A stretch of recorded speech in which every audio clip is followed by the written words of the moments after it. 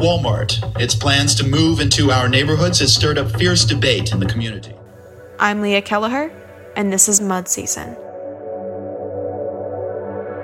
Until the early 90s, Vermont was the last state in the United States without a Walmart. Today we hear the story of Walmart coming to Rutland, Vermont. I spoke with Paul Brune and Emily Wadhams. For many years, the National Trust for Historic Preservation had what they called their 11 most endangered properties list. In 1993, Vermont became the first state to be listed as an endangered property. Virtually every other time, the listings have been individual buildings or maybe a downtown, but certainly not a large geographic area and certainly not an entire state. But why were Vermont communities in danger? The answer? Sprawl created by big box development. Paul was really a driving force behind this listing because it was a way to get attention to the issue of what was going on in Vermont. And the National Trust was interested in it because we were seeing this happen all over the country. Downtowns really getting decimated by big box store development outside of the downtown center. And these towns were literally dying and being hollowed out. I'm Emily Wadhams. And for 7 years, I was the Vice President for Public Policy at the National Trust for Historic Preservation in Washington. Once they learned about Walmart's interests in expanding their presence in Vermont, Paul and the rest of the Preservation Trust of Vermont needed to decide on a position that they would take on future Walmart development. What we came up with was that, one, we wouldn't oppose Walmart. Well, that wasn't the issue. The issue was sprawl. And if Walmart would build stores that fit into our downtowns, we would be delighted. And that way we would all win. We contacted Walmart and discussed the feasibility of getting together with leadership at Walmart. It was decided that we would fly to Bentonville, Arkansas. So we get there. It's not easy to get to Bentonville, Arkansas. But lo and behold, Lee Scott, who was then CEO and president of Walmart, came to the meeting. We talked about smaller scale stores downtown, about, some specific issues and some specific locations that Walmart was proposing to build.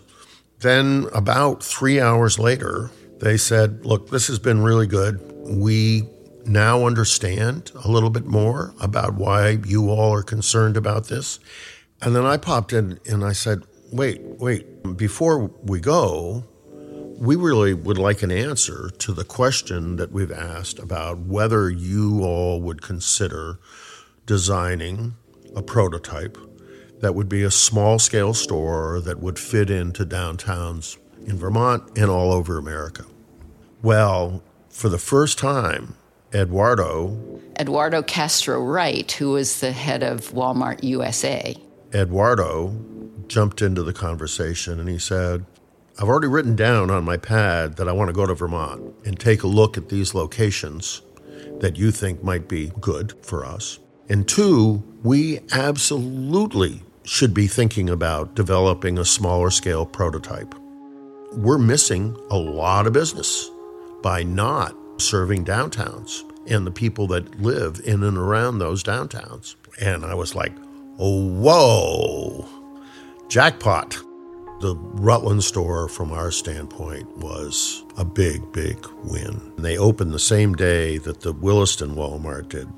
And the Williston Walmart had been tied up in permitting battle for like 5 or 6 years at that point. And it was really the beginning of Walmart's efforts to build smaller scale stores in downtown. And they've done a lot of it around the country. And it all started with Vermonters who cared about their communities. I think what's special about Vermont is its scale and the fact that it's a small state. Most people have access to the governor, they have access to their senators, their congressman or woman. They know their neighbors. They get involved and engaged in what goes on in their community. And I think people know that in Vermont, if you do get involved and engaged, you can have a voice. And you realize that we're all pretty equal. We all can have good ideas and we can talk to people in powerful positions. They may not be any smarter than we are.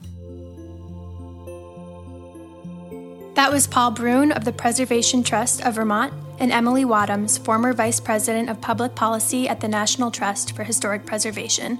I'm Eliza Giles, and this was a shortened version of an episode of Mud Season Podcast, produced by Leah Kelleher